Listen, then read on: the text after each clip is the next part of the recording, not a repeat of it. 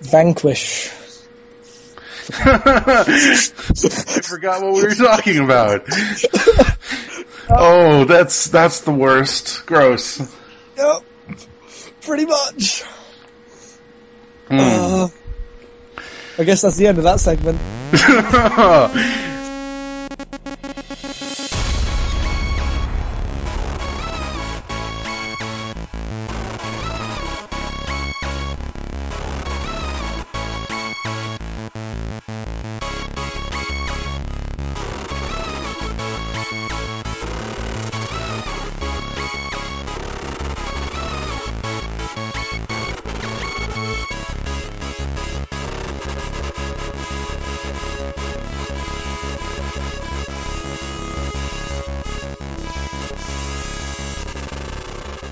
Hello and welcome to Abnormal Mapping the Third.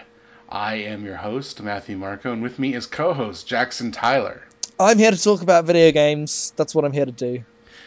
Oh, that's unfortunate because this is a movie podcast. No! We're at the end of the year, Oscar season's in full swing. I haven't seen any of those movies because they haven't released any of them yet. Well, that's too bad. What about The Hobbit? That's saw an The Oscar Hobbit. contender. That movie's never going to win an award for anything.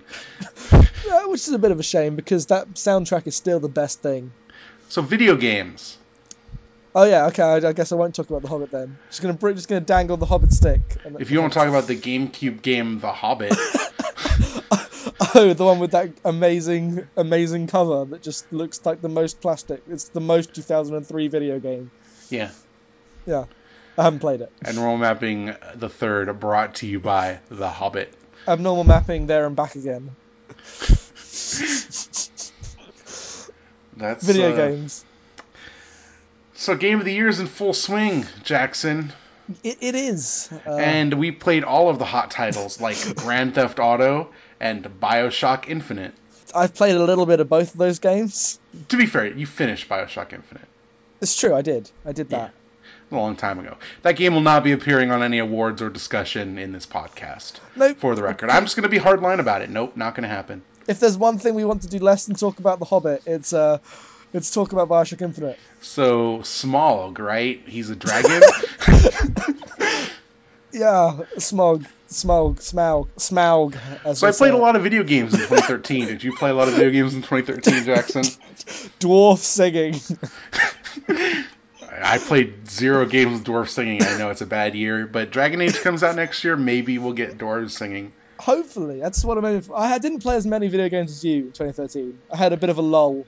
A lull? What were you doing? Watching all the Star Trek. You know, that's a good lull. Star Trek video game pinball segue.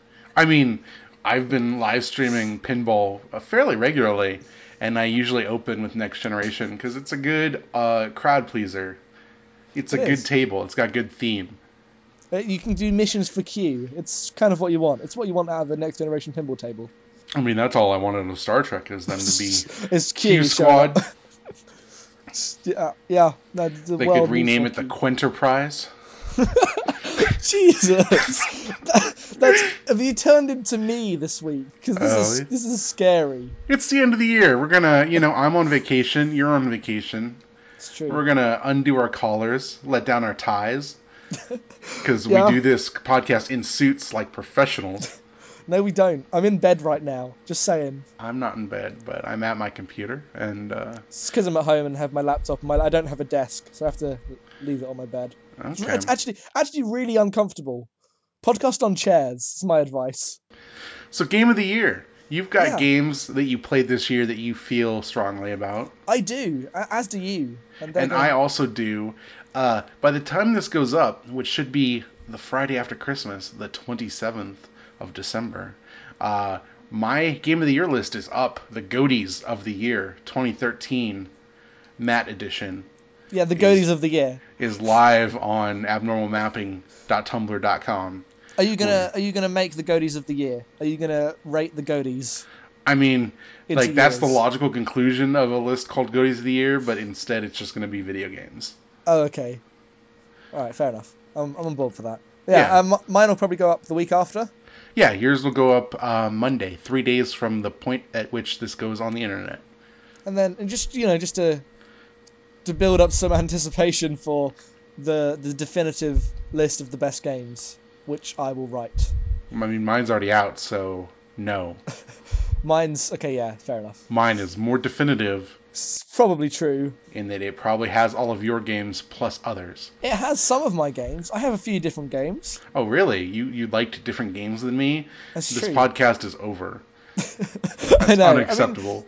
I mean, I'm fairly sure we both got Gone Home and Hate Plus on our lists.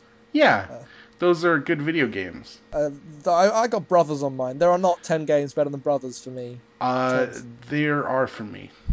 Yeah. Brothers probably would be on my list if I had not played more video games. Yeah, Which is a really dumb thing to say. No, but it's true because I feel like many of these games wouldn't be on my list if I had played more video games. Brothers was on a version of my list, and then other games happened. Did Device 6 happen and then destroy No, your Device world? 6 was always and forever. My list is not ranked, it is alphabetical, but if it was ranked, Device 6 would be near or at the top. I played like 5 minutes of Device 6. Mm-hmm. That's alright. I don't think that game's for me. It is the best game. You're the I, worst. I see why you like it so much. I understand immediately. Like, yeah, I understand. I get it. You aren't even at the part where there's a musical sequence at the end of that game. See, I now understand more, but even from the beginning, it hits the note that you Oh, yeah, want. you're like, oh, of course Matt loves this. It's full of 60s graphic design and the Yep. best music and all the puzzles. Yep, and it's just this weird narrative experience as you just Yeah. scroll through and crazy stuff happens. It It's is a great. literary room escape game. Of course I like it. Yeah, it's designed for you and you alone. That's not true. Lots of people like that game. Oh, sure, but it is still designed for you. Oh yeah, for sure. It got me to watch The Prisoner, so I guess that's good. Oh, is that where that came from? Yeah, because had my girlfriend play it, and she's like, "Oh, this is just The just Prisoner. like The Prisoner," and I'm like, "Oh, really? I should maybe watch that." And so she bought it for me for Christmas. Yeah, and that's a good choice. Again, Prisoner, also made for you. Well, now I know. I just was born in the wrong decade. Yeah, but there weren't any video games in the 1960s, so maybe you weren't. What if I could have gone and invented them? What then? That's not how it works. If you were born in the 1960s, you would never have heard of, Japanese video games. What So, about British video games like I mean, Hover Bover? oh, the ZX Spectrum. Yeah, sensible soccer. Oh, Sensible World of Soccer. SWOS. Would you like to come round and play some SWOS at my flat? Paradroid. Paradroid. Yeah. These are the British video games. That's pretty much. It's pretty much accurate there. Fable. Black and White. Peter Molyneux. Yeah, just Peter Molyneux, the British video game of Peter Molyneux. Kind of true at this point. It's upsetting. Somehow the best, most, and least British video game all at the same time is Burnout Paradise, made in Guildford.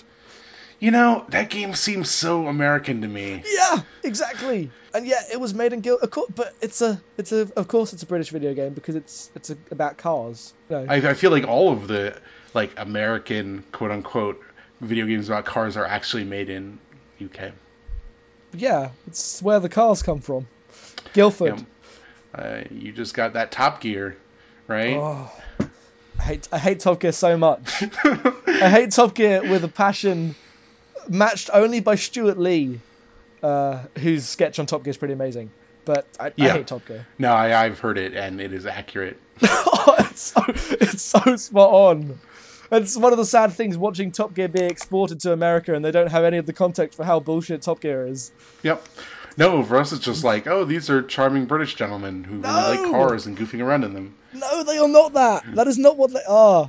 Top Gear will not be on our top games in 2013 or 2010. I mean, the Super Nintendo Top Gear video game, that's a pretty good video game. It's got good music. That's true. That's but when Top Gear was Top Gear. Just gonna drop in Top Gear music right here. Yeah. The Top Gear theme songs were right because it's just a classic song covered. No. Muse stole the Top Gear theme for one of their songs. Is how that worked.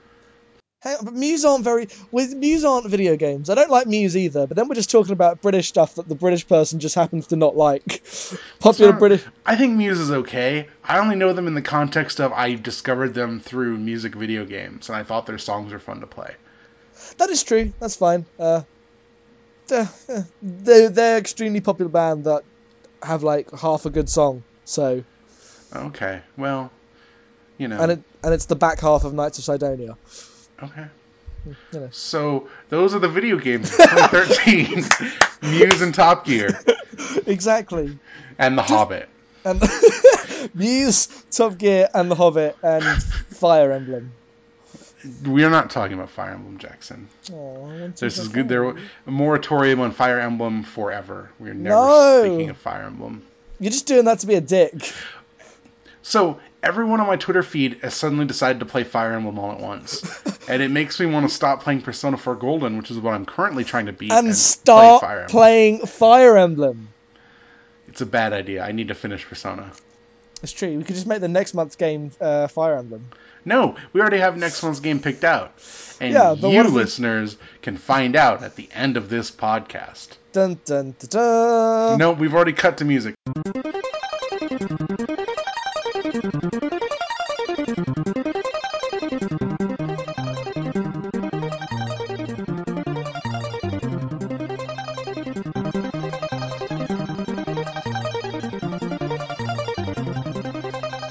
No, we haven't. That's where that Top Gear track's gonna go. Oh! Hate you. Was that segment 1 then? No, we have to talk about segment 2 and 3. Okay, so we have to actually introduce stuff rather than just talking about The Hobbit. So this is a podcast about video games and not bullshit. We just bullshit in the intro. Yeah.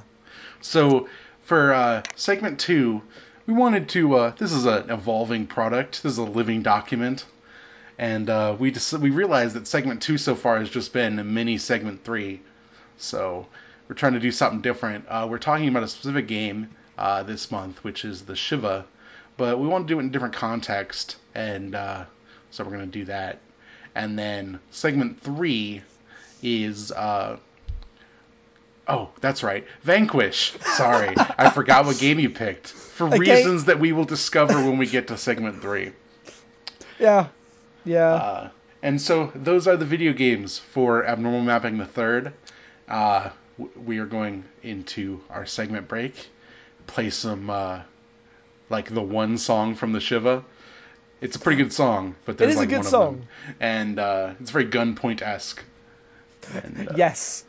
And then we're gonna be back on the other end talking about the Shiva.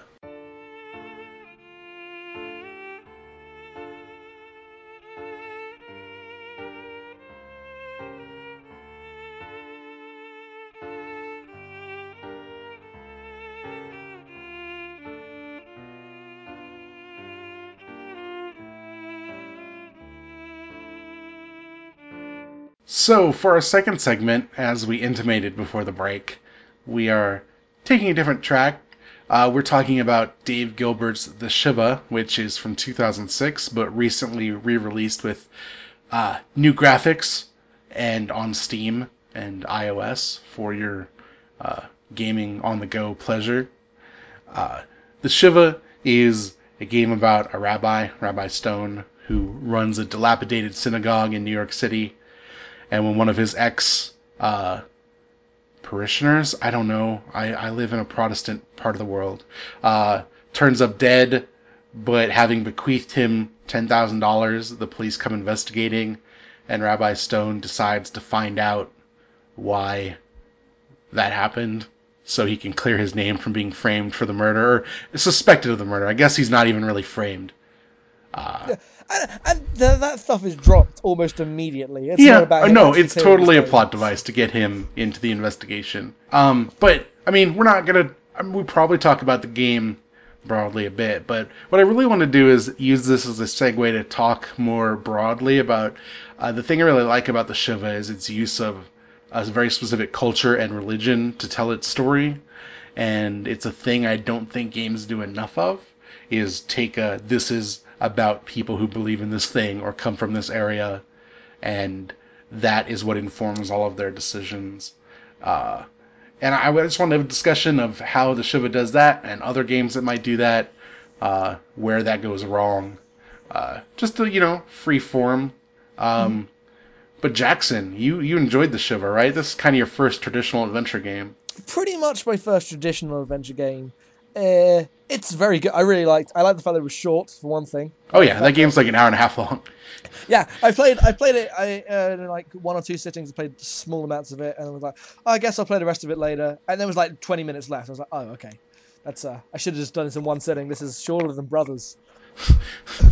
Yeah, but it's good. It's really really good. I don't know what you want to say about it as a game because it's a good adventure game, but all the stuff it actually has going on thematically is way more interesting than the majority of what I had been told adventure games are, which are just do this thing to get some jokes and then the story will end eventually. Well, yeah, I mean, adventure games are usually grouped into the same, like, usually grouped together in, these are the comedy games, because it used to be the way that those worked, but, I mean, you've played The Walking Dead, that's an adventure game, that's not funny at all. Well, it has funny bits, but it is not a comedy game. No. And much than the Shiver also, not a comedy game. No, it's a Coen Brothers game.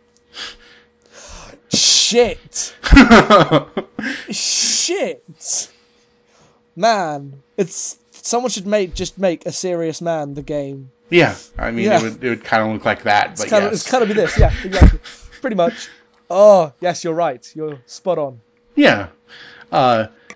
Which, I mean, you talk about the Coen Brothers movies as an example, and are equally as informed by, Jewish culture and Jewish ideas. And, Totally. but it's not like as big of a thing, A, because it's much more ubiquitous, but B, because I feel like movies are just generally more informed by the voices of the people who create them. And games are not really. I feel like games have like two monocultures, either the hoorah shoot stuff American monoculture or the Japan teenagers saving the world monoculture, and never the twain shall meet. No, I mean, indie games have been that third voice coming up, which are the personal games. Sure, but I mean, They're just like less of a thing. even those seem more specifically tailored to the voice of the author and not necessarily to like a cultural viewpoint.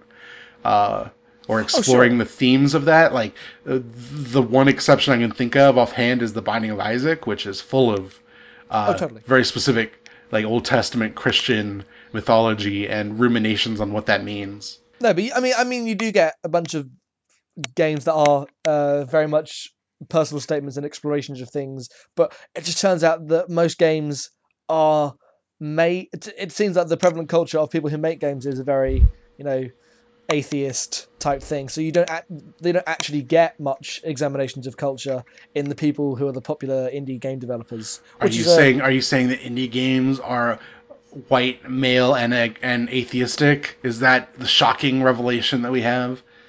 It's I mean, don't be too shocked now. don't. Oh, you might want to sit down because I am sitting. I've already been sitting, so done. Okay, well, that could blow your mind. I don't know if you knew this, but video games have a bias towards white, male, atheist culture. Turns out. Philfishglass.jpg. Yes, that is the best movie screenshot of all time. Oh, now you made me sad about everything. I'm sorry. Fez was on sale for like $1.50. I didn't buy it again. But on the other hand, the Shiver is very good. So let's not be sad and let's be happy about what it does. Yeah. Most specifically, since Rabbi Stone is this character that is, like, I wouldn't say he's like lost his faith, though he seems to have lost his will to live. In fact, the weird thing about that game is that it never is necessarily about him losing his faith, almost to a fault. Mm-hmm. I mean, we're going to speak explicitly about the ending of the Shiva at this point. Very much so. That's what I've been tiptoeing around. But the end of that, like, the whole impetus of the backstory of that character is that, he lost the parishioner who died because he refused to marry him in an interfaith wedding. And at the end of the game, he is not apologetic about having to have done that. He's like, that's what No. my faith dictates. That's what I believe in. I mean, you can disagree and maybe I hurt everyone's feelings, but I believe that this is a right thing to do as dictated by the thing what I am and what I'm about, which I think is really interesting because it is not a condonable behavior necessarily. No. Rabbi Stone is not a good guy, and the game does not try to paint him as one. They most definitely do not. No, but I like that it takes this unflinching. This is just the way that my worldview is. Like I'm not going to marry people who aren't Jewish with Jewish people. I don't believe in it, which is like pretty not like that's not okay in 2013. No one, or even in 2006, no one's going to look at that and say, well, okay, that's reasonable. Like that's a No. hardline stance. But the game handles it in such a balanced way that you can tell that the reason he is doing it is not out of hatred of other culture, but it's more of it's a defense mechanism that ties into the fact that he's unsure of his own faith. Because that whole game is essentially about him struggling to find essentially the meaning of life in a very abstract way of the reason to carry on, right? Sure. That to me, that's what that game was. Yeah. And all that thing's tied into he has this way of life, and he is so holding on tightly to it that it is just breaking down. Essentially, it was holding on too tightly to something that he thought that he wants is what causes the events of the game to unfold later, and the fact that he doesn't apologize with it is super smart in that it's like, no, this is this guy's character, this is who he is. But I mean, like at the end of the game, he doesn't let go of that. Like he's still. He doesn't, but he accepts. I don't know. He accepts it. Like the ending of that game is very specifically a monologue, a extremely just like, this is the meaning of this game. I am going to read it to you, which I think is important because you can also. You don't think this, but you can complete that game without realizing you've lost that game. There are ways. In what way? If you do what I did and you just lose that final fight over and over and over and over again, there's a way it ends with him, because usually it says, I wonder what would happen if you try again, but then the final one, it'll be like, I always wondered what could happen if I try it again, but I guess I'll never get to know. And I thought, okay, that's the end of the game. The point was that he couldn't beat this, but that wasn't the point. The point was that, like, I mean, through gameplay, through having failure states, it becomes a struggle to get to the meaning of the game, which I thought was him reflecting, the fact that it would have been very easy for Rabbi Stone to not reach this point at the end where he feels content. I don't understand what failure state, like, because if you fail the fight at the end, you die. Like, Yeah. Okay. Yeah, I took that as an ending, as an alternate ending. Oh, okay. Because I mean, there are actual endings where, like, if Mrs. Louder gets killed, like, you go to jail. Like, you can still, like, beat Rabbi Zelig and then still go to prison. Hang on. Oh, geez. Oh, man. You can survive and... Okay, that's odd. I mean, I guess that makes sense. What do you mean? What happens when she goes to prison? What happens when you go to prison? What happens then? Well, so, like, if you don't save the guy at the train station... Yeah.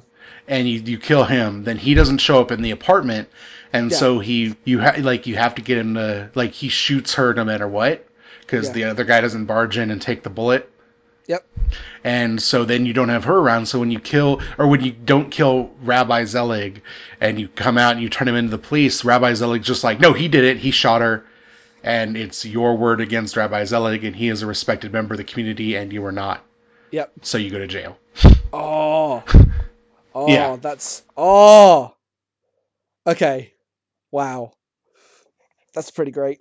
Yeah. No, I mean, I think the real end of that game is maybe the best because it's still super dark, I feel.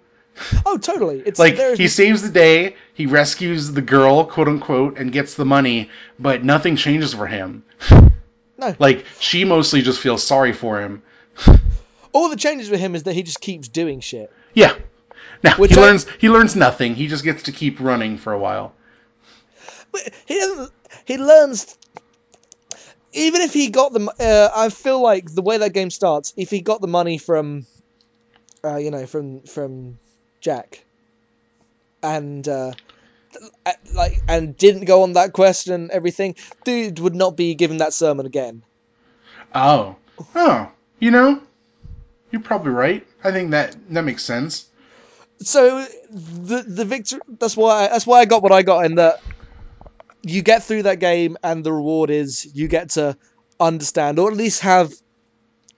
Because I feel like it is a crisis of faith in that game, but not in terms of his religion. He knows he's religious, he knows he's Jewish, but it's just a faith in more in himself. Just like, do I want to go? It's the will to live thing, what you said. Dude is just confused, doesn't trust anything, is kind of angry at God. Like all his questions to God are about why would he do this? Not does God exist. Mm-hmm. It's the understanding why and having purpose, which is a way more interesting. And you're discussion. saying the path of what he does in the game and what it enables him to do, like tells him that what he's doing has purpose and meaning. Yeah. And so he just keeps on keeping on. Well, the monologue is we have no fucking clue. The monologue is essentially him going, "We don't know what's going on here or anywhere else, but there is a connection between people, and to deny that is a bad thing. So you got to keep on going." That's essentially his sermon at the end of the game, right? Sure. Which is very different from the sermons he was giving. But you get all those emails about everyone going, "Man, this guy is depressed. He is bringing us down. I do not need this. I am out." I wouldn't call the Rabbi Stone at the end of that game a happy man, though. No, but he is. I agree, but he has a focus to what he's doing that is very much not there in that first sermon. Yeah, okay, that's fair. Yeah. Again, the whole point was this is a discussion about the faith ramifications of this video game, because I thought that was really interesting. Yes. And then just the rabbinical gameplay mechanics were also really good. The fact that the final fight is the whole thing about the questions is so good. Yeah. It's so good. Yeah, set up really early, and the game gives you, like, every dialogue tree gives you a rabbinical response. Either just called rabbinical response or an actual question you can ask. Yeah. Did you always choose a question or not? I tried. You can't at a certain point, because if you do it to Mrs. Lauder, you fail the game. Yeah, I think I often did questions. I wasn't very questiony. Turns out I was a bad rabbi in that sense. No, because generally I just leaned into that, and in fact, there's an achievement for getting them all. What? Forgetting what? One of the achievements is you picked rabbinical responses in every instance you could that wasn't a fail state. Okay, that's a great achievement. Yep. The achievements are all really good because they're all Yiddish words from that Yiddish dictionary that you get, and they don't really tell you what they are except for the Yiddish word, so you find the meaning of the Yiddish word, and then that kind of signifies what the achievement is. Mm-hmm. I did find it weird that dude had a Yiddish definition book on his person. Well, for the player. Yeah. That is a out of universe Yiddish dictionary book. Okay.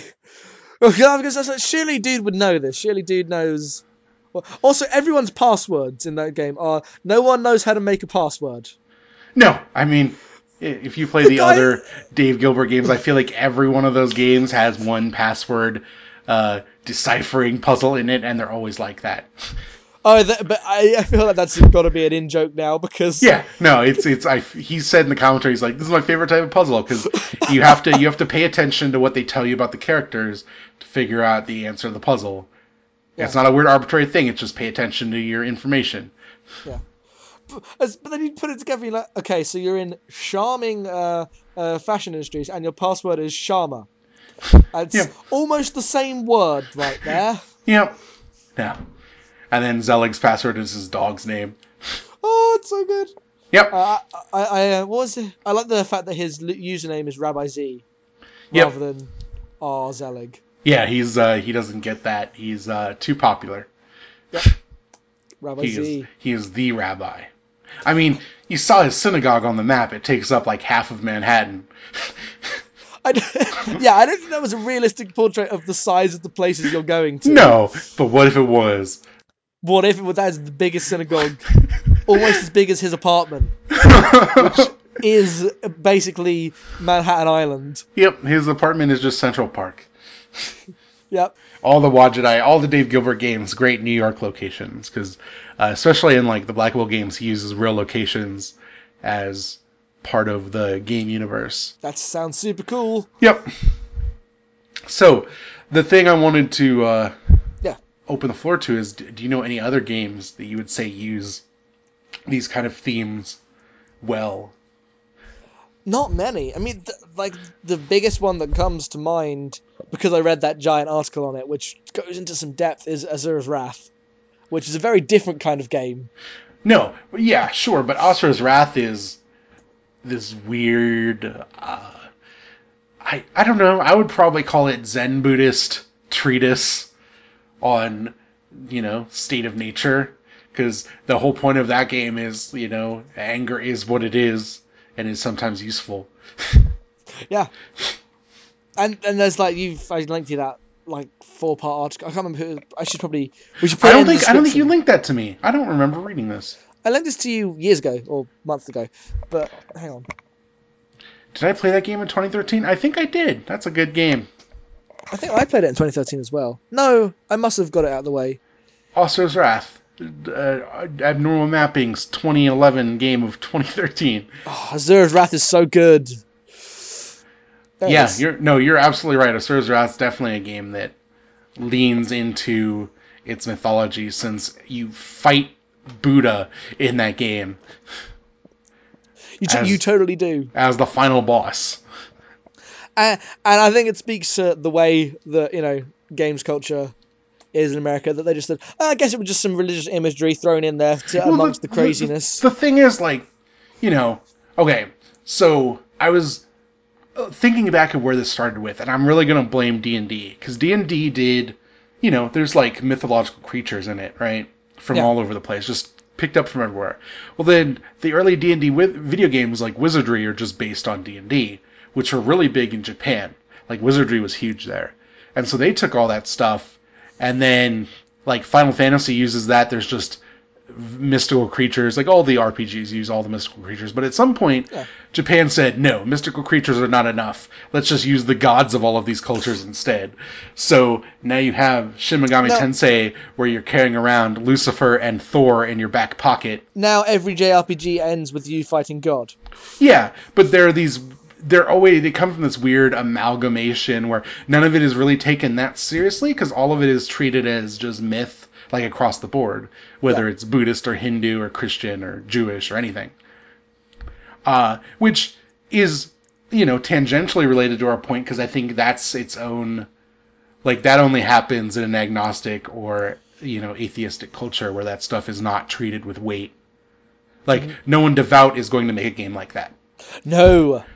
I mean, they might not be offended by it. I know plenty of people who are Christian and are not offended by those kind of portrayals, but they would probably not choose to make that. But Asura's Wrath is definitely a Buddhist game. No, you've got the link in your thing there. Yeah. And it breaks it down. And as someone who was pretty ignorant about that, a while ago, and you read that and you realize, they know what they're doing and they have something to say. Yep. Which is, I like my crazy games to be both crazy and have something to say. You can have room for both. Oh man, the Thousand Armed Cannon. That's so good. When you fight that thing, just all the arms. And then you get the sword through the moon. Yep. You should play Azura's Wrath, people. That's what I'm saying. Tangentially, I played Killer's Dead recently, which we'll never talk about because that game's terrible. But there is also a sword duel on the moon set to that same music. The same music. Jesus. Yes, but in looking it up, and I feel like I knew this in some dim part of my mind, that music is the one music that Neil Armstrong took with him to the moon, which is Oh. probably why it features in both those scenes. Okay, that makes sense. Which I think is great, though. Like, I love that is the moon music. Neil Armstrong made the right choice. Imagine if he took some, like, shitty 60s pop song. Yep. No, if you watch, talking about movies again on our video game podcast, For All Mankind is a documentary about the Apollo missions, and they talk briefly about how each astronaut could bring, like, one cassette tape to listen to music on. And, yeah, there's a lot of bad country music that goes up into space. Oh, that's so good! But Neil Armstrong's like, no. Classical, overture nonsense on the moon. Oh, if bad country music was the official moon music forever. That'd be crazy. Just having a fight on the moon to set to Johnny Cash. Symphony Number 9 in E minor by, I can't remember that guy's name. Dvorak. That's what it is. And it's good moon music. Yep.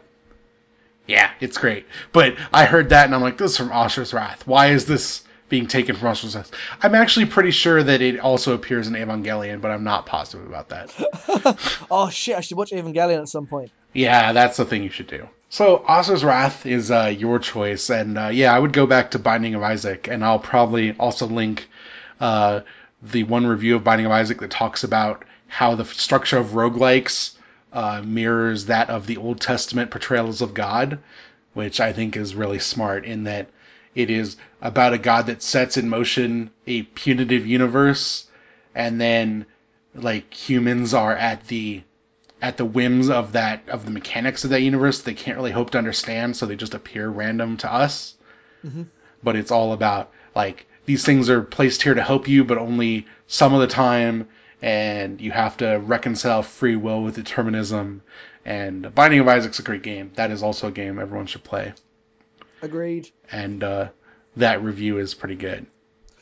Did really only one review talk about how it's talk about Binding of Isaac's religious themes, because it's called The Binding of Isaac. No. I mean, there's a lot of that, but Okay. I feel like the mainstream folks were not as into it because IGN is not going to talk about the religious themes of a video game. You can't spell religion without IGN. What? Oh. What'd I do? Octopus are not technically animals. IGN.com. We don't mean to pick on IGN. Yes, we do. But no one else would do that either. So, I would also put out Hate Plus, which is going to appear on both of our Game of the Year lists. Totally. As a game, even more so than Analog, which is, I feel, much more generalized. Hate Plus is definitely about examining how someone who believes specifically in a certain faith and worldview can come to a certain decision that is monstrous in every single way. Mm-hmm. But also how you can see like why they made that choice, because the alternative also seems super untenable. Yeah, the Hate Plus is really good at getting into the way our cultures inform our decision making, and how that can just be applied to just crazy decisions which seem outlandish, and gives you an A to B examination of how things happen, be they bad or good, just literally how things happen, which I think is the motivations of the villain, in quotes, of that game are the saddest possible thing. Oh, they really are. Man. Yeah, Hate Plus is a good video game. Get another recommended thing. While this will go up while the Steam sale is on, you can get Analog and Hate Plus for, I think, half off. Go play some good video games. Yeah, play them both. Yeah. Play Analog. Do what you'll probably do with Analog is you'll play it in one sitting because you won't be able to stop, and then Hate Plus is like, okay, let's take some time off. Yeah. Hate Plus will make you take some time and think about what you've done. So smart. Yeah. So, do you have anything else, or is that about it? I mean, the fact that we are taking so much time to think of them, and we've thought of 3. I know there's more out there. There are more. There are so few relative to the breadth of games. And they're often, JRPGs or Japanese games that do Azura's Wrath type things with, so as you explained, like actually examinations of religious culture and how that works are so Oh yeah. rare I mean, in we games. could we could bring up Castlevania and be like, oh, it's a Christian game because you can throw a cross like a boomerang, but that's not what we're talking about. Yeah. I, and the only other. No, I'm not gonna say that. I'm not gonna. What were you gonna say? I was gonna say that I was gonna to make a point of how pointless it would be to go down this route. I was gonna say the only other game that people are talking about on the internet about that is kind of about religion is Bioshock Infinite, and that's we're not talking about that. Yeah, you're right. We're not gonna Yeah, talk about Bioshock Infinite. we're really not. And if that's the one that people are going for, then we need more of these games. Yes. We need Oh, more games like The Christ, Sinner. please, someone do something. But hopefully that is. I mean, people saying stuff about Citizen Kane, gaming being young and all that nonsense. That side of it is hopefully game being young, and as it gets I bigger, we mean, will have the Citizen Kane of video games, Metroid Prime, is a fully atheistic video game. So. the Citizen Kane of examinations of culture within video games. I wouldn't even. In fact, I would be okay seeing an atheist video game. They are like not even in doing that because they are too afraid to do stuff like that, to take Would you stands about like that. define an atheist video game? Well, because like atheism is a belief system, like that is a strained like disbelief in the existence of any sort of being or whatever. Most video games are just agnostic and not in the firm like let's examine all points of view kind of way, but in the we're not actually going to talk about this because it's not germane to our discussion and religion isn't important enough to inform culture. Like Yeah, they just don't even touch it. yeah, I that's don't true. think I don't think the absence of religious material is atheistic by default. I think atheism is its own like it's clearly its own belief system and is like taking that stand in your video game or in your piece of art is as much a stand as taking like a Christian one or a Buddhist one. Yeah, that's true. I would agree. Most video games are just video games, and they don't barely bring it up unless it's a reference to we're going to make a reference to saying a prayer now because we're about to go fight this World War II battle, and this was a Call of Duty game. In our game we're playing next month, there is a prayer sequence that is pretty good. Is it good? Yeah, it's pretty good. All There's a right. choir that comes out of nowhere. When you said prayer sequence, my immediate thought was, right, is there a choir? Yeah, no, there's a choir. It's a quiet Okay. moment. Uh, Spoilers about what we're gonna play next month. Link takes off his hat, and there's a What the? quiet moment. What the actual? No, I'm out. I'm out. What? You can't just do that. It's a weird thing to include, especially in a Nintendo game. You can't just you can't just take off his hat. Well, he can just take off his hat. It's just a hat. Yeah, but it's just a hat. Come For the on. beginning of both Wind Waker and Skyward Sword, he doesn't even have a hat. Do you have to acquire the hat and then he puts the hat on in I some mean, you glorious? acquire the outfit at some point, like a couple, Okay. like an hour or two into either of those games. Oh, he's in those pajamas. Yeah, and then Yeah. in Skyward Sword, he's in his weird, like, not Japanese, but close enough, like, weird strapped on kimono outfit thing. Can you not just play through the entire game in that? If you beat Wind Waker, you get the pajamas for New Game Plus. Okay, that's pretty great. Yeah, the pajamas are cool. They are the most stylish pair of pajamas in video games.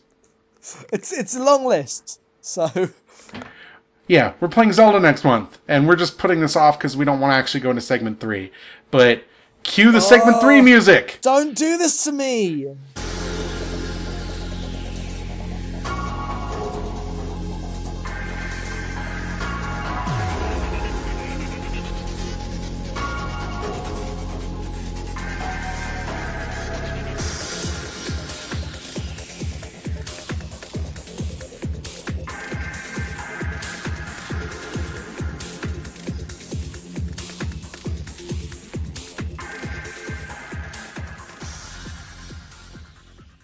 Segment 3 is the Game Club again. This month we're going to be talking about Vanquish, which that was my choice, so I have to intro this, which is a great choice I made, getting everyone to play Vanquish. We're very excited to play because it's the Platinum game, third-person shooter. We're both big fans of Bayonetta, and I'd heard good things.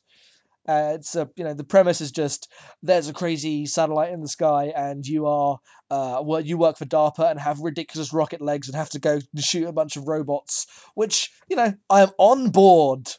But the game, it didn't turn out like that. So, Matt, what did you think of Vanquish? So, remember when I started playing Vanquish when I was on the phone with you in like mid-November? Oh And yes. I was going through the tutorial, which is ridiculous and terrible, but in a fun way, where it's like, now look left, now look right, now look up, now look left. And you were like, obviously the game's going to get better than this. And I'm like, well, maybe. I don't know. This is kind of fun in its own dumb, terrible way. And looking back on it, that tutorial is probably the best part of Vanquish. I mean, you're right, but also I hate that tutorial. I don't hate that. I think that tutorial is funny. It's funny for like the first three, and then there's about 9 of these tutorials to get through. When do we get to the game? And then that also accurately simulates the experience of playing the game. So Vanquish is the best idea for a video game, trapped It in the worst video game. it is the most video gamey idea to ever exist. Is a guy with rocket legs Yeah, fights on a bunch of paper, you robots. have Solid Snake in like a crazy robot suit. He's just smoking constantly. He's in space on like a halo, basically, and What if his a businessman came into the room? He walked into the room. He sat down. There were board meetings around. He put up a big poster. He clapped his hand. There was an awkward pause, and then he went, "What if Solid Snake was the Metal Gear?" And then Vanquish happened. yeah. But then they put it on a halo, which is fine, so you can see like the Yeah. city wrapping up into the sky, which is cool. And they give you rocket legs. But then that same businessman came in after they were done prototyping the story and were like, "Look, you guys, one more thing. This game is also Gears of War." And the whole thing exploded just instantly. Yep. It all Because fell apart. you have a character that is based around moving really fast and sliding around stuff and being agile and in a really cool way. But then you put him in a game where you slowly trudge forward with your squad of like guys and hide behind cover and then shoot guys. And then you repeat that over and over until the game ends. Yeah. Yeah. That's pretty much accurate. Lots of hiding behind cover. Lots of shooty guys, and lots of your allies just yelling at each other. So I played Vanquish from easy, and I know you didn't. So my experience with Vanquish was early on, I'm like, this shotgun is cool. Let's just use this. And then because it's on easy, I'm not actually in danger of dying most of the time.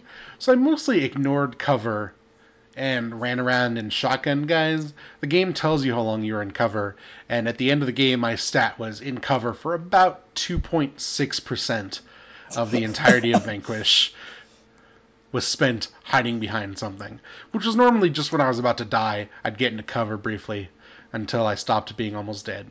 Yeah, I think I was in cover a bunch more than that because that game gets harder on the hard. If not, it's actually not that hard during most of the robot to robot encounters. But it's just everyone's health becomes ridiculously large. They become bullet sponges, and bosses just take you out. I died on a bunch of boss fights over and over and over again for Yeah. reasons that were, you know, boss fights are the least interesting part of most hack and slash games, but when you put them in a third person shooter, they are even less interesting. I would disagree about that for hack and slash games, but that's neither here nor there. The bosses in Vanquish are pretty bad. Yeah. Especially when their options for like doing more bosses is to recycle them but give you two bosses. Oh no! Why would you do that? Like when you fight the spider and the mech at the same time. Yeah, no, I remember. That was the worst bit of the game. Or here is the unknown for the third time, but now it's in this weird tight zero G space. Oh, all the second fights with the unknown, or the other fights with the unknown, were fine for me. I had a rocket launcher on me. I was prepared. Hmm. I just kept a rocket launcher on me. I was like, I know this thing's gonna come back. But that first unknown fight was the worst because it has that one hit kill, Yep. No. Yeah. a- and there's not much you can do against it, and you're just shooting at it with rounds upon rounds upon rounds of rifle ammo. I shot my entire 1,000 rounds of rifle ammo at it, and it didn't. It was still going.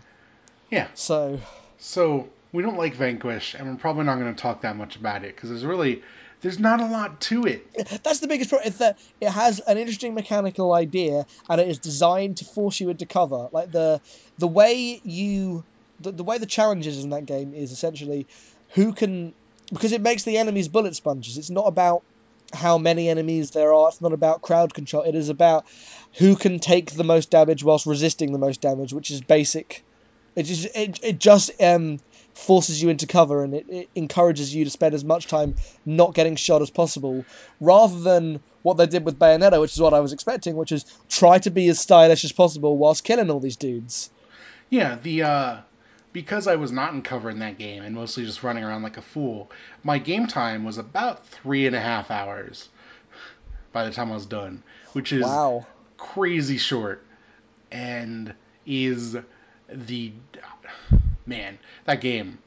So the rocket legs are cool. Like just it's a great mechanic, it feels good, you move fast, and the game never gives you an actually good reason to use them for anything. Nope. Like the levels aren't laid out particularly well to like use them in most places. Combat doesn't give you like it's not useful to use them to get like close the gap on enemies because then you run out of all of your charge on your heat thing and then you just get slaughtered if you run into a bunch of enemies. No, the main use for the rocket legs is to get into cover when your shield goes down. Yeah, which That is is which is terrible because it's a great empowerment move. You shouldn't be using it to run away. no. It feels good. But then they also did the your melee attack like uses up all that charge also. So you can't just like rocket sled into enemies and then melee them, which would be a much better game where you're just like rushing into dudes like a bowling ball. Because that game was at its best in the rare set, because one of the problems of it is the way it does checkpoints is the checkpoints are so often gated, Yeah. and you just have to wait. But in the rare occasions where there's like 3 or 4 checkpoints where they're not gated, you can just go and ignore all the enemies, Yeah. and that becomes actually kind of fun, trying to dodge all the shooting while you're trying to get to a place Yep. and balance. Okay, I'm behind this wall whilst moving forward, and then I sprint to the next wall, and there's actually, if that game you didn't have a gun and it was just about running through everyone, it'd be a much better game. Yeah, or if they just made more out of the gunplay and the fact that your character is super mobile. Yeah, Because in all the quick time events of the boss battles and the cutscenes, your character is like spinning around the battlefield and pirouetting around missiles and just being the best. And none of that actually happens in the game. Like all the cool stuff is relegated to cutscenes, and even those are few and far between. Because in most of the game, you're just lugging around a bunch of normal soldiers, and it's the worst. I I mean, you don't need the normal soldiers for anything. You can just let them die. No, but often the game will not let you advance until all of the enemies are Oh, dead, so the soldiers will come with you. yes, no, that is, yeah, that's true. And Because then the sections that you point out that aren't gated are instances where you don't have to wait for the other guys. Like that's what's gating the game.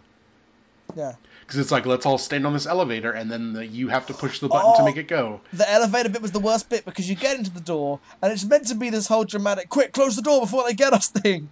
And you're in the door waiting for almost a full minute for everyone else to get to the door. So any dramatic tension from that sequence is all gone. Yeah, but no, if the areas were not corridors, so you were funneled down an area, if they were as much more like go in circular air, like big giant arenas where you could move fast, and if there was a more emphasis on melee and like flanking enemies, I feel like it could be a good game. I think there's the ideas of a good game there, but instead they made a cover shooter. Yeah. That's pretty much what it is. The design Because that they there's went bits of it. for. It's like, oh, this is like, yeah, I see platinum in parts of this, but then I it's see like platinum in the fact. let's make a game where you shoot guys. I see platinum in the fact that it's a game about a guy with rocket legs.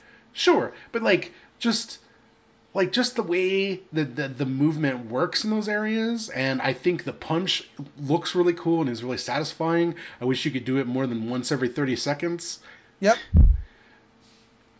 And so instead it just forces you to get in a place where you are not getting shot so you can shoot.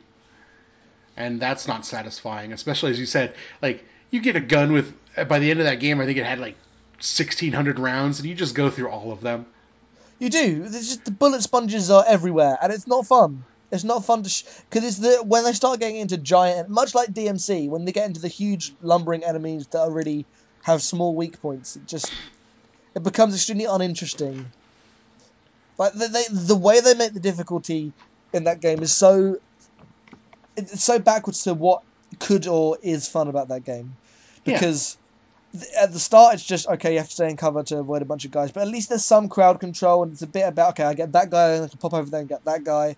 But then they introduce these bigger enemies and it just purely becomes about hiding from their giant blast as you shoot them on their weak spot, and it just becomes less and less interesting as it progresses in order to add difficulty. Yeah. And it's not like there's like new mechanics that are unlocked because you get all the guns by like the third chapter and you just pick which three you want to carry with you. Yeah, and three are the shotgun, the assault rifle, and the other one. It's really just the shotgun and the assault rifle. Yeah, mine was shotgun assault rifle and the armor piercing pistol. There was a pistol in that game. Yeah, it Okay. like the enemies that like the ones that create the wall, like the little robot guys that create the walls, Oh yes, and yes, the guys on the turret guns. You could just shoot through those turret guns and hit them. yes. No, I remember the pistol The now. armor piercing pistol does more damage than the shotgun does. It's ridiculous, but there's only Oh, like 12 bullets, that so it's the kind seems. of thing you nurse. Like I was fine with the shotgun and the assault rifle, so I just nursed the pistol until it was necessary Oh, I to just fully use. upgraded. I fully upgraded my assault rifle. I mostly ran shotgun because I was getting real close because I wasn't using cover. But yes, Hmm. Yeah.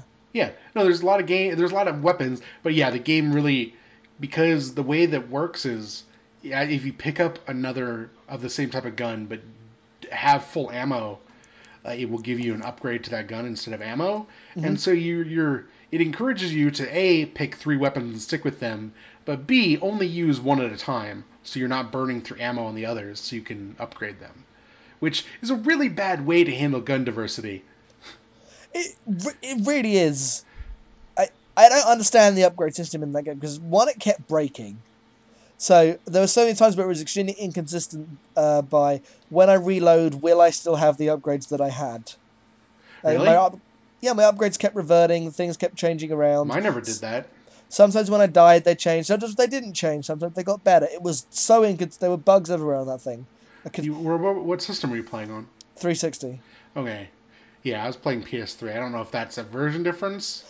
But I couldn't tell if it was deliberate and there was a logic to what was happening. Oh, because I never noticed that happening. So, I noticed it, like, I had to fully upgrade my assault rifle many times.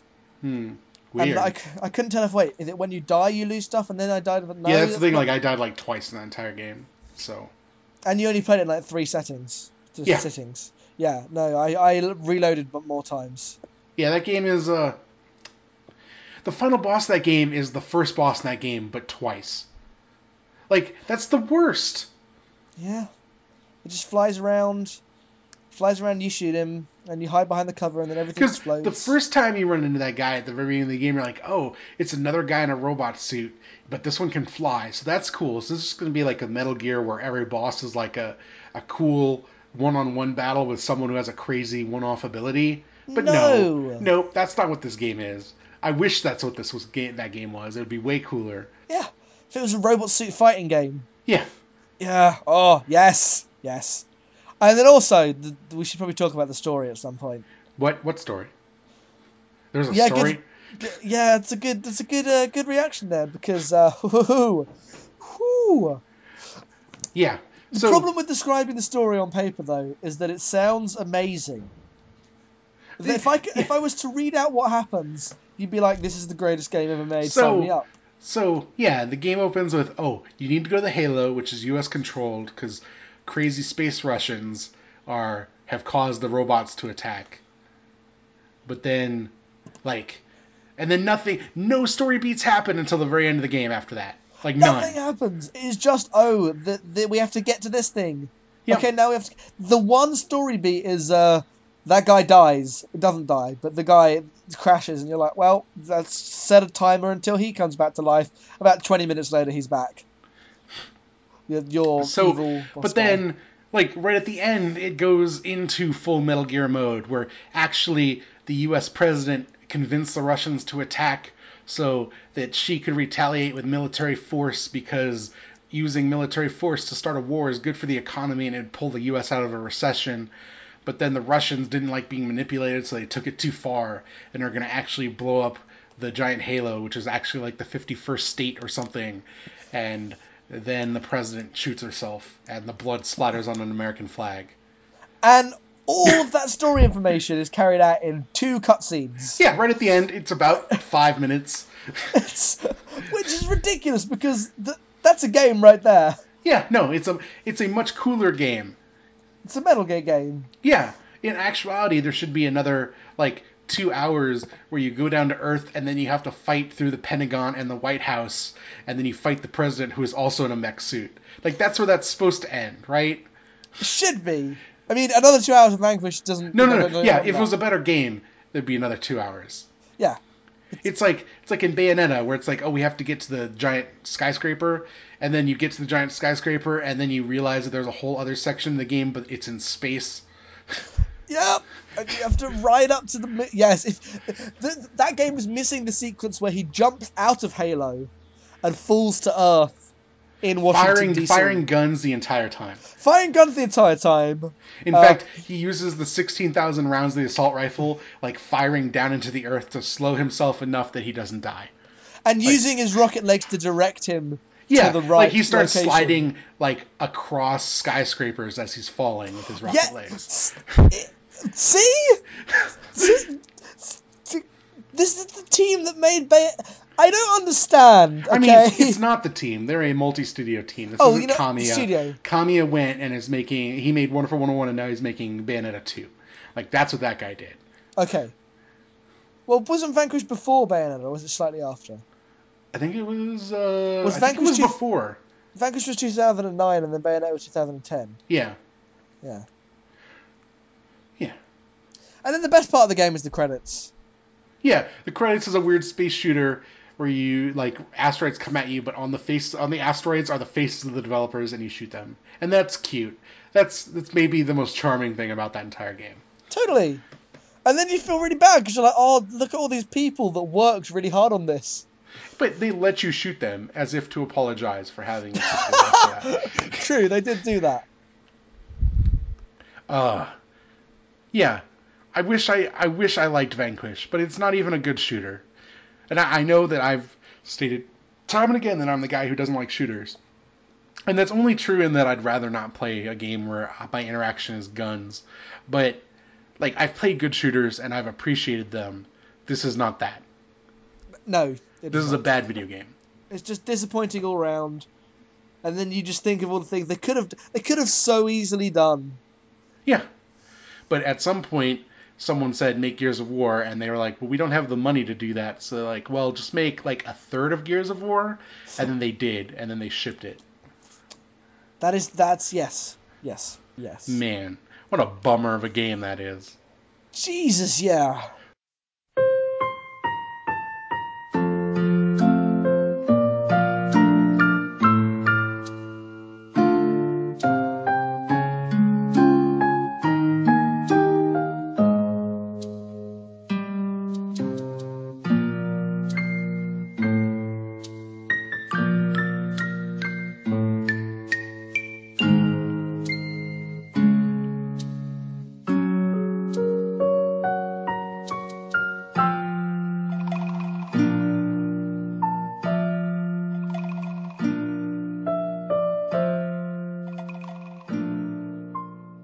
So, we're at our last segment of 2013, which would probably be more impactful if we had 12 of these instead of 3 of these, but I'm gonna feel accomplished. We finished the year, Jackson. We did. The year of Luigi. The year of Luigi is a fiscal year, not a calendar year, but All right. yes. That just makes me really hate Luigi. If he's going to Well, make his year a fiscal Luigi's year. all about the business. He's all about the green. Yeah, I mean, we knew that. Known that since 1986. Because Luigi, the green. Yeah, Because Luigi. I know. Yeah. I know, Yeah, I've played. Okay. All right, good. Glad to see. Yeah, good. Yeah. Okay. Also, I'm pretty sure that there is his one of his things in Smash Brothers. He does like business guns. Really? Yeah, I think that's his like taunt or one of his moves or something.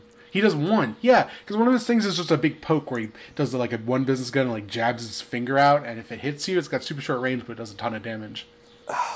I've not played a Smash Bros. Game since the original one on the N64. I think he's got that move in the 64 one. I had never played as Luigi because come on. I was No, Luigi's the 13. best. You shut up. No, I know, but I was 13, so I played as Link and Samus and Star Fox. As Fox McCloud, you bastard. Oh, yeah, Star Fox McCloud. Fox McCloud. Star Fox is the name of his organization, not him. Okay, I played as Why Zelda. can't Metroid crawl? I, That's what I have to say to you. I played as Zelda, Metroid, and Star Fox. You're the worst. You're the You know worst. Zelda. You remember that bit where Zelda takes off his hat? I mean, Zelda is in 2 of the 3 Smash Bros. Games, so, you know. I know it still doesn't work as well as it could, but Oh, I works a know. bit. I knew what you meant, and it's the worst. Okay, as it often is with me. You know. Yeah. Uh, this is all going in, so I hope you're happy. Oh, okay. I'm sorry about that. I didn't mean for that to. I was just joshing. I don't know. Was high quality content? So we have questions. We have a question. We're going to do one question. So the one question we have is from Mike Casamano, our podcast bro, who asks, what is more important, a bunch of fun mechanics that don't relate to each other, or a tight system of boring mechanics? I think that the emphasis on fun and boring being being a good and bad thing is, you get mechanics. You want a tight system of mechanics that combine to make a point, right? And if that point is they are boring, or as in like stuff like I get this call every day and Papers Please as well, that have extremely repetitive mechanics that are not fun in any way, Yeah, but that they is a tight system of boring mechanics, but that game is amazing. exactly. I don't think fun and boring are the two sides of the spectrum. Is the No, not problem. at all. I think a game has to be like mechanically satisfying in some way. Yes. It's why I don't like MMO. I mean, but then again, even MMOs have like your bar fills and it dings, and you get the satisfaction of your thing dinging, and you get new stuff. Yeah, Like that, MMOs have like that's a mechanic that's satisfying. You click things and your bars go up. That's a fulfilling mechanic. all the good games that anyone's going to latch onto have those feedback loops. Yeah. Ones that last for hours and ones that last 5 minutes all have similar feedback loops like that. So I would say a tight system of mechanics, because tight to me implies that everything in the system of mechanics is integral and affects on the other things and isn't Yeah. superfluous. And I mean, I'm going to advocate as much as possible that your mechanics should be tied into your themes and they should all be consistent. Yep. But that's not like the case all the time, and I'm not going to hate a game because it doesn't do that for most part. Unless it is a game that is entirely about its theme and then it has like a weird. Well, it's about intent of what you want. Because It's like Dear Esther, but then there's a dating sim mechanic. to be fair, I would totally play that. Yeah, so would I. But it'd probably be the worst. No, because the only person that would make that would be someone doing it as a joke, and then it would be the best. Yep. Okay, how about Dear Esther, but you have to collect all of the coffee cups. Oh, that sounds something would actually do. Like someone would make Dear Esther and someone goes, we don't have much gameplay. We should put collectibles in here. Hey, I mean, I pick coffee cups because collecting coffee cups in Alan Wake is the dumbest, worst thing. It is. The game already gives you a collectible that you want to get, which are the pages. You don't need to add an extra one so you can have more of them. Oh, yes, no, that's exactly what it'd be like. Yeah, that's bad. Don't do that. Yeah, your mechanics should support your theme. I don't think that's a weird thing to say. If they don't, it's not a deal breaker, but you should probably it's a sign of sloppy game design, and I know that stuff like that, like decisions get made that are weird and don't make sense in the final product all the time. What games do you like that have mechanics that don't support their theme? Give me some examples.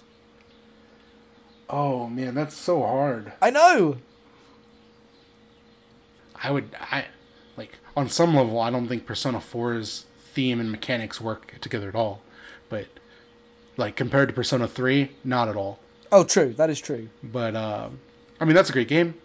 Uh, they made a Persona fighting game, and I know that's super fan servicey, but those things don't go together. Oh no, the Persona fighting game is two games. It is a visual novel with some fighting games in it. Yep. How can we justify this? And they tried. Um, I don't know. It's so hard because I don't have a catalog in my head of these are how a lot of the older games that I played before this was the way I think about games. I don't have cataloged that way. Totally. And when I think about a game that has a lot of mechanics, I think of games that don't really have a lot of theme. Like, Burnout Paradise is a game with lots of mechanics but zero theme. The theme is you have to go fast. Well, sure, I guess. I think The, theme's a little more. the theme is Atomic Striker or DJ Atomica. DJ Atomica is the best theme. Yeah, sure. I'm being sarcastic now. I know you're the worst. Okay. You played The Novelist, right? That seems like a Yes. game that's probably not cohesive in the way it should be. No, but it's also I don't like it for that reason because it is trying to be extremely serious for its theme and treat its theme really well, but the gameplay is in such a different stratosphere from what it's trying to say. Thomas Was Alone is that too. I think it's a neat little narrative. I think the platforming's okay, but those two things don't go together at all. But they're at least in different. They're different. They don't really connect in the same way as the novelist is.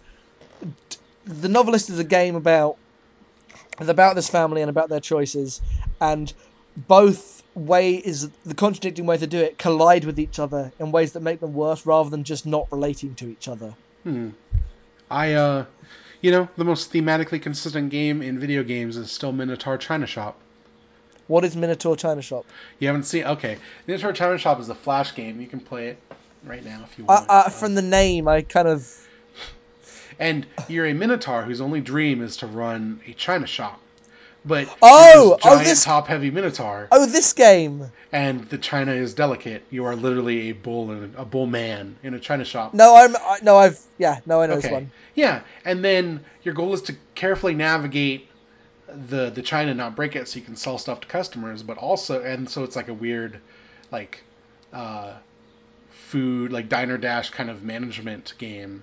Yeah. But then if you break enough China, your bull just goes into rage mode, and then your goal is to collect enough insurance as possible, and so you just have to smash everything as fast as you can. And it is this weird dichotomy of so carefully tiptoeing around all of this stuff that you want to do well at, but then when you have that moment where it just breaks and you turn into a rage monster, the catharsis of that release of energy is its own allure. But Yeah. the two systems are kind of competing against each other, and I think it's really smart.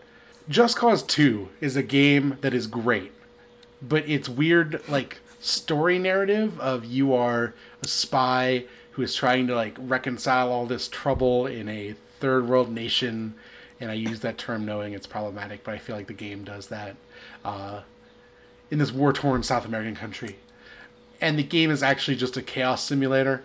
Yep. That game is not cohesive, but is great fun. No, and almost deliberately sticks its nose up at its own what the story is trying to do. Yeah, I just wish I think the game would be better if the story was stupider. It's pretty stupid. Yeah, but they also make you sit through cutscenes where people try to explain their justifications. True. It's not Saints Row stupid, and I think Just Cause could use some Saints Row stupid. Many video games could. I mean, less than most people would probably think, because I actually think it's a really hard thing to do well, but that's one of them. And I think those guys could pull off that kind of stupid well. Sure. Gun Scorpion. Gun Scorpion, exactly. Gun Scorpion. So that's our question. If you have questions, you can. We ask for questions on Twitter, and we'll plug our Twitters at the end. But you can also send them in our Ask box on Tumblr at abnormalmapping.tumblr.com, or we have an email address, which is abnormalmappingpodcast@gmail.com. These are all ways you can reach us. We give serious answers to even the dumbest questions, as long as they're tangentially related to video games. I think that's going to be the rule. What about The Hobbit? What if they're tangentially related to The Hobbit? The Hobbit video game? Yeah, sure. If you've got questions about movies, ask them anyway. We might answer them depending on how we feel that day. Depending on how good the rest of the podcast has been, how many video games we have played. Yeah, because we both watch a lot of movies and we have opinions about them. If you've got questions about literature, I'll take those. If you've got questions about ska, you can ask Jackson. I can't really answer questions. My opinion is just it's good. It should come back. I mean, it never really went away. It's just gotten increasingly lamer. It should come back and be good again. That's not going to happen. Oh, come on. No. Sorry. 2014's over. Oh, No, it's not. No, it's not. 2014 has not yet begun. Yeah, it's not a daylight saving year. 2013 is nearly over. Over enough. And 2014 is upon us. I'm not really a New Year's resolution kind of guy, but I do have some things I want to accomplish about video games in 2014. I know you do too, Jackson, so tell us what you're going to do in the coming year. Next year is going to play all the old games. I've decided... All of them? Not all of them, but I've made a list of some of them. I bought a PS2. I'm going to play... And I've got a Wii so I can get SNES games and stuff. From Acro the Arabac to Zoop. To Zoop? Zoop. Zoop? Oh, yeah, it's a Super Nintendo game, I think. I think it's probably on some British PC because it seems super British. I don't know. It's called Zoop, so yeah. It's on the ZX. I haven't played enough old games, essentially. I haven't played just touchstones that people reference. And I think with video games, it's kind of this way with films as well, but nowhere near to the extent people don't play things that aren't in the zeitgeist. Yeah. There's a big pressure to always play the new stuff, and the old stuff gets left behind as, oh, this is old and therefore not good. I blame the flow of technology in video games, because it's always about what's shinier and newer. Yeah, flow of technology as well, but also, capitalism and stuff has to be sold. I think that we could quite easily repackage old games to make them cool. But you compare it to movies, old movies are constantly being repackaged and resold. That's true. But only the biggest ones, in the same way that HD remakes are. No one's ever there are movies released 3 years ago that no one's ever heard of. But the quantity of movies that are brought back, the amount of movies that weren't out when DVDs came out that came out on DVD is so much more significant than games that can't run on current consoles that were made to run on current consoles or PC. Totally. Yeah, no, I agree. So, yeah, you're going to play all the old games, huh? All of them, every single one, like Tetris and Tetris 2. There's Hatris and Weltris? Yeah, like Battle Tetris. Okay. And Bastris. Have you played Bastris or Bastet or whatever it is? No, what's this? It's a Tetris. It's just Tetris, but it has an algorithm built in to always give you the worst piece. Oh wow, that sounds amazing. It's the worst game because you almost never get a Tetris beat because it is just you will get the piece that will give you the least help. So all your Tetris tactics goes out the window because generally my Tetris tactics are about you build up to get one spare thing and then you get a blue one and then boom, 4 rows down. You build up to the line and then you get a Tetris. That's how the Tetris works. Yeah, and that doesn't work at all in this. You just have to just go for it in the weird way. It's an odd game, but it's good. You should play Bastet. Okay. So what are your plans? What are your... My plan is also to play all the old games because I've been playing games for a long time. but there are always more video games. It's true. I would like to play Doom at some point this year. That'll probably be a Game Club game. Doom is on my list too, so yes. Uh, let's see what other old games would I like to play. I don't know. I'd like to catch up on all the Shin Megami Tensei series for PS2. I own them all now, but that's a bunch which of ones RPGs. which ones haven't you played? Any of them. Oh shit! Because I also want to do Digital Devil Saga, so we should do those at some point. I have 1 and 2 sitting on my desk. So do I. Those are ones I'm extremely hyped for. Okay, cool. So let me know. Yeah. Like Nocturne is supposedly a much better game than both those, but okay. I had heard those are the best ones. They're much more like a Final Fantasy style RPG kind of thing. Yeah. Because you have a set party, and each character like transforms into like a persona type beast. It's not a. It's a. You have this weird crew of people in this weird war world, and it's got this crazy story and stuff. Okay. In 2014, I want to play all the Ys games by Nihon Falcon. It's their RPG series. There's like 4 great RPG. Great, I mean in like significance and impact RPG series is. I guess 5 if you count Fire Emblem. Final Fantasy, Dragon Quest, Fire Emblem, Shin Megami Tensei, and then Ys. I will count that. And they're the ones with the most entries and the most like breadth. You know, I think that's right. I think I would say that, right? Totally. Yeah, and I want to play the Ys ones. I'm cheating because I've already played 3 out of the 8. And we're not into 2014 yet, but that just means it's that much more achievable of a goal. Much like the year of Luigi. But this isn't a fiscal year. It's actually just like solstice to solstice kind of thing. It's a pagan year. I don't know. It's an Eve's year. Yeah. Ys is not a place; it's a city. Would you call this New Year's Eve's? Oh. What? You're the worst. You're the worst. What? Podcast is over. What did I do? I don't understand. I'm confused. So, next month, we don't really have a segment 2 yet. We're going to work on that. We are going to come with ideas. Yeah, and but like, that. It's not going to be, since we're not doing a game club, we don't feel like it's as important to announce ahead of time what we're going to do. So it's just going to be a thing. It's Jackson, and like, if it was me, I'd already have it planned out, but it's Jackson, so. Yeah. Instead, for game club, we're going to play what I would consider to be one of the greatest games of all time. And, you know, most people probably would not argue. It's on all the lists. That Hot Jam from 1993, I think. No, that can't be right. Yeah, it could 91, be. 91. 91. Legend of Zelda, A Link to the Past. You know why I say 93? I got Link to the Past for my 8th birthday in 1993. You got Link to the Past when I was born. October of 1993. My parents gave me a present. It was Link to the Past. My parents were dicks because I didn't have a Super Nintendo, so I had this moment of being the saddest person. And then they did the thing where they're like, go look in the closet. And in the closet was the giant Super Nintendo box. I don't know if your parents ever pulled this on you as a child. They did. But not to that extent, but with toys. Yeah. I mean, it's definitely a thing I would do if I had kids, because it sounds so fun on paper, and then there's just tears, and then the parents feel bad. And anyway, I've played that game a bunch of times, like a dozen of them, and you've never played it. Nope. And so it should be fun to see how that works out. But I bet it'll go better than Pokemon, because Link to the Past is a better game than Pokemon. There's a large possibility that I will also just follow that up with Link Between Worlds. I mean, if you do, we can talk about Link Between Worlds, because it's very interesting.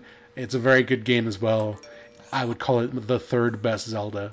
I bet, because as soon as I get back to my house where my computer is, I'll play Link to the Past, and then probably have a week break and then play Link Between Worlds. Yeah, and then you'll be like, oh, I know where everything is because it's the exact same overworld. Yep. But the dungeons are way different. And so is the item progression, I've heard. Yeah. Yeah. Oh, yeah, for sure. If you play Link Between Worlds, we'll have a lot to say about, because Link to the Past is kind of it's where the Zelda formula became the Zelda formula. And Link Between Worlds is the first time it's deviated from that sense. Oh, okay. Really? Yeah. Haven't deviated in 23 years, 22 No, years. they've added cutscenes. That's literally the only difference. My God. Wow, that's some slow development right there. Yeah. Well, you Okay. stick with what works, the Nintendo way. And then for 2014, I would like to. Jackson's laughing for reasons that nobody other than us will ever know. It's Uh, true. uh, in 2014, I'd like to post more on the actual Tumblr. That's a goal. Me too. I want to write some stuff, especially Yeah, going through old my games. goal, my crazy goal is to write a paragraph about everything I play at least this year That's a coming good up. goal. Like just like kind of what the game of the year stuff is, but while I'm doing it, so then I don't have to do it at the end of the year. That's Yeah. the secret of the goal, is just be able to link to all that stuff. Hmm. um, and there's also a goal to get this on iTunes, but who knows when that's going to happen. Happen eventually. Yeah, and then we'll have an audience finally. Hooray! And yeah, more game stuff. I'd like to post. I know all the game music. I'll post YouTube stuff on here. You can listen to all the music. Hmm. In the meantime, there's always games to play. There's GOTY list to check out. My GOTY list is up. Jackson's is forthcoming shortly. It's true. You can catch us on the internet, live streaming sometimes. Yep. You can find information about that at Abnormal Mapping on Twitter and Abnormal Mapping at Twitch TV. I don't actually know the URL for that. I think it's twitchtv.com/abnormal Slash of mapping. normal mapping. Yeah. Uh, and then you can find Jackson on Twitter at Tylier002. Yep. And you can find me at LitRock. And I talk a lot about video games. He does. It's true. Chet Falisak followed me on Twitter. Is he still following you? Yeah, he hasn't stopped. Okay. Ever since he did, I've been trying to step up my Twitter game and tweet more interesting things. I bet. Because it intimidated me. Because the good part of not having many followers is, or at least followers that just people that you just chat to randomly. You just don't give a shit on your Twitter account. Normally I don't, and I have people I respect greatly following me, but that's the one where when it happened, I'm like, wait, what? No. It's a different kind of respect because it's a respect that's like, oh wait, I have to impress this person as well. Yeah, like the people I respect are like people I've like communicated with on Twitter. Yeah. Like we've had conversations. They're nice people. This is someone. It's like, oh, he came out of the Valve bunker and followed me. It's like being touched by God. Who knows? I don't even like Valve games that much. I'm just being Oh, hyperbolic. shots fired. Maybe I'll tag him in that. I mean, he wrote Portal 2. The guy is obviously bad at video games. Don't tag him in this. This is the worst. Chet, if you're listening, A, thank you. B, I'm sorry. And C, I didn't mean what I said. You're probably a very nice man. I liked Portal 2's writing. I just wish you didn't have that second act with the paint.